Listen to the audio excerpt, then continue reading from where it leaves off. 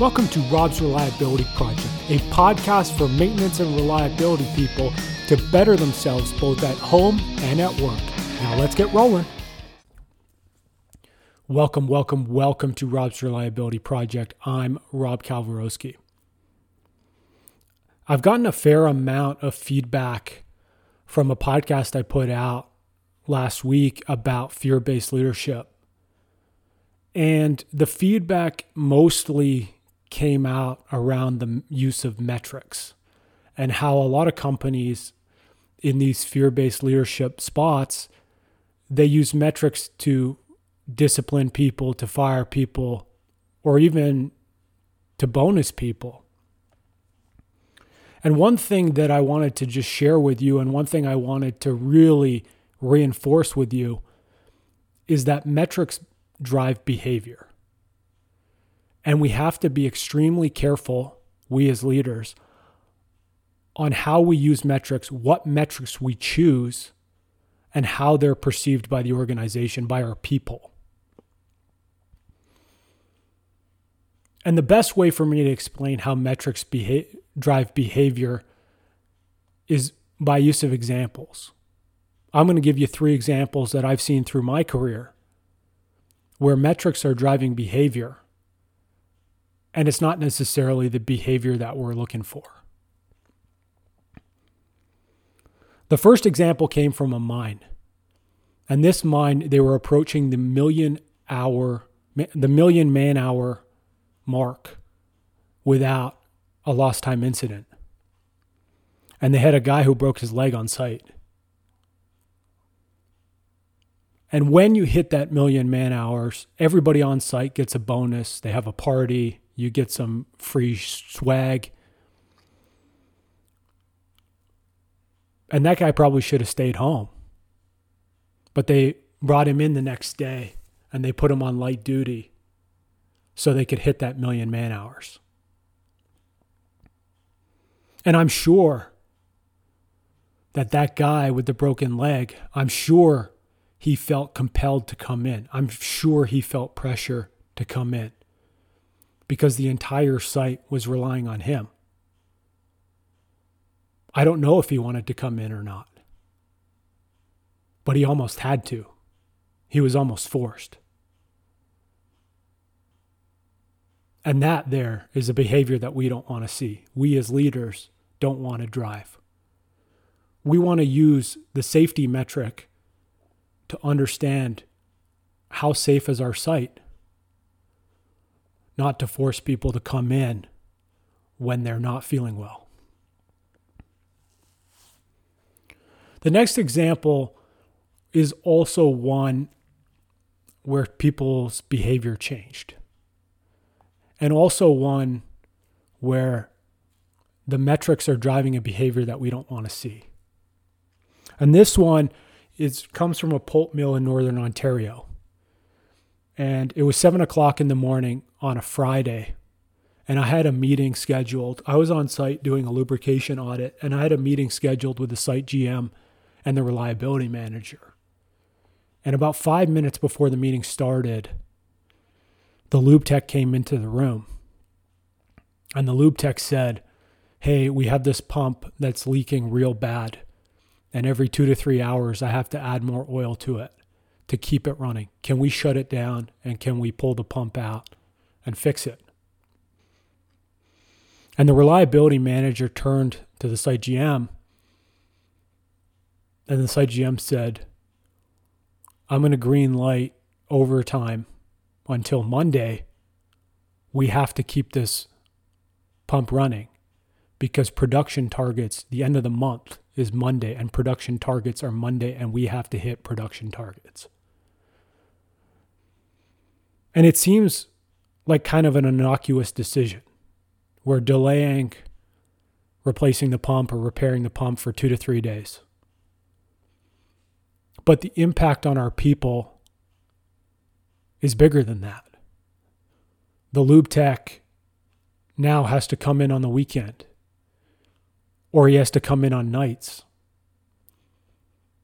And he's got to keep being there doing a job that should probably have just been repaired on Friday. And what that innocuous decision does about pushing it out till Monday, about greenlighting overtime until Monday, is it breeds disengagement. It breeds mistrust in the organization. It breeds the division between the people and the managers. And that mistrust lasts longer than 2 days. The last example I want to give you is an example where a target was not achievable.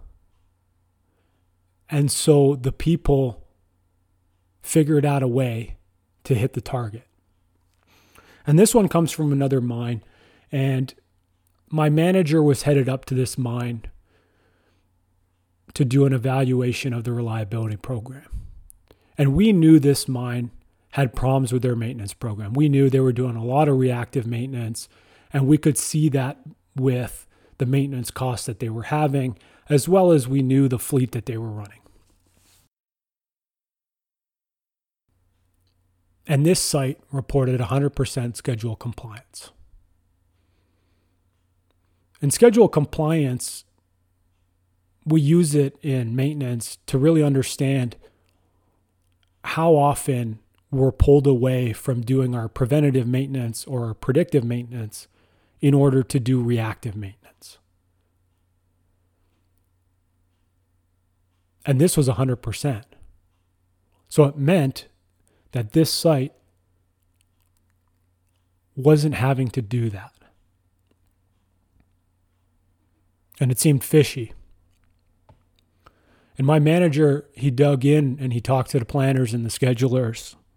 And what he learned was that the site was using filter changes, oil changes, small maintenance jobs that would take an hour or two. And they were scheduling them for a 12-hour shift. So the mechanics who went out and did those jobs, they would have the rest of their shift to do reactive maintenance. This is an example not necessarily of people modifying their behavior, but it's an example of people who are unable to hit a target that they're held accountable for. So they find another way to hit it.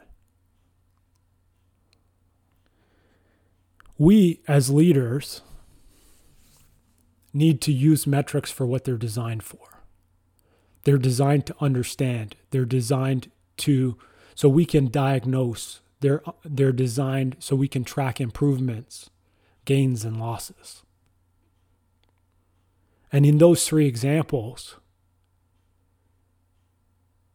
they were used in ways that we don't want to see, in ways that breed mistrust, in ways that breed a lack of understanding in those metrics of what's actually going on at our facility. So what do we do about it? For me, the first step in what we do about it is communication. We need to have an open dialogue with our people. We need to answer the questions. What are we using the metrics for? Why are we tracking this specific metric? And what value is tracking that metric given to us? I know a lot of us in reliability, we're in these roles where we're asking our mechanics, we're asking our operators to put in information into our CMMS or into some system, some database, so we can use that information later to save our company money. And answering those questions in an authentic way, in a way that builds trust, is paramount to having that information in a useful way and in a way that you can use to make the entire facility better, to make everyone's job better. The second thing there I mentioned was trust and authenticity. And what we see so often across every site, sometimes we'll see that they breach trust. We'll see that managers say, hey, we want to be world-class in reliability, but they're not spending the money to get there. They're not helping with the projects that needed to get there.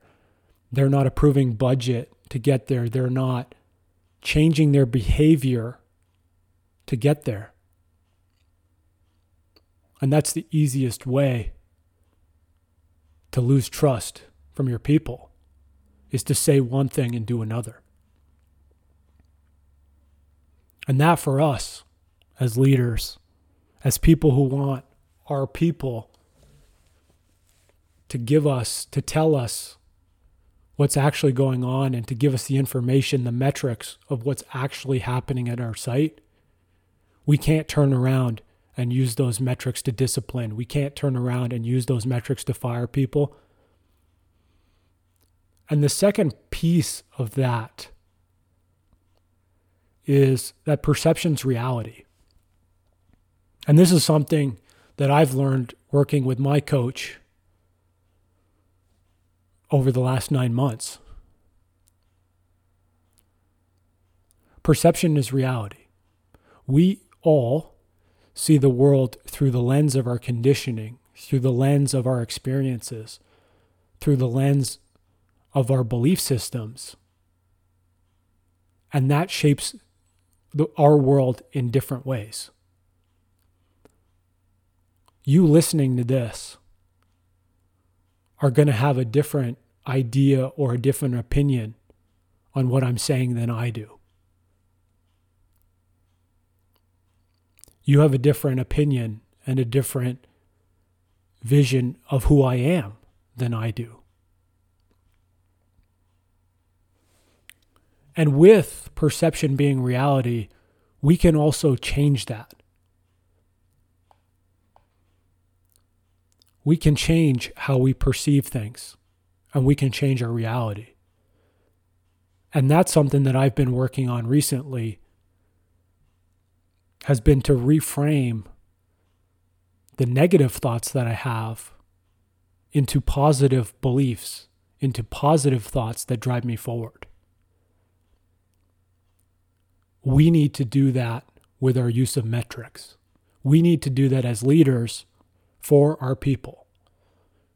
If we're stepping up and setting out new metrics, and our executives, our management team, they have used metrics in the past to discipline, to fire, to hold people accountable, we need to change that perception. We need to change how we're doing things first, but we also need to build that trust and build that authentic leadership and pull that through so then we can get the information that we need and not have changed behaviors in the ways that we don't want, or not have manipulated metrics.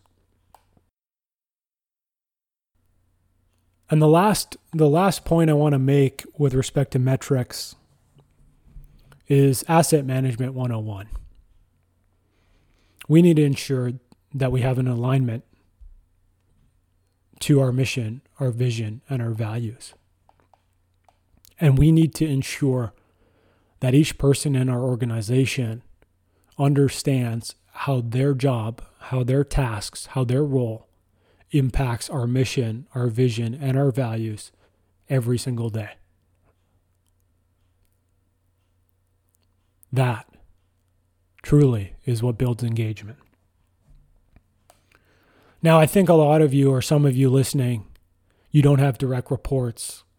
You don't have the ability to, from our first example, to impact lost time incidents being used as a way of bonusing people. You may not have impact on production targets necessarily or the use of those. But each and every one of us are leaders. And we as reliability professionals, we generally have the ability to choose metrics for our reliability improvement projects, for our reliability initiatives. And not only do we have the ability to choose what we're monitoring, we also have the ability to communicate those metrics to the executive level and to the shop floor. And with that ability comes responsibility. And we, as leaders, have the responsibility to do it right. We, as leaders, have the responsibility to do it from the Leadership 2.0 way, the people-centric, human, heartfelt leadership way. Because it's 2020. And the old style leadership just doesn't fly anymore.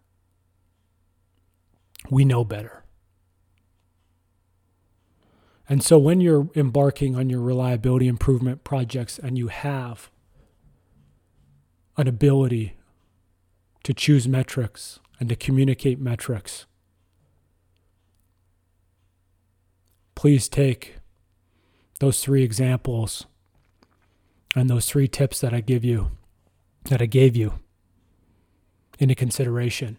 And please lead from a place of people first. Thanks for listening, and we'll see you next time on Rob's Reliability Project.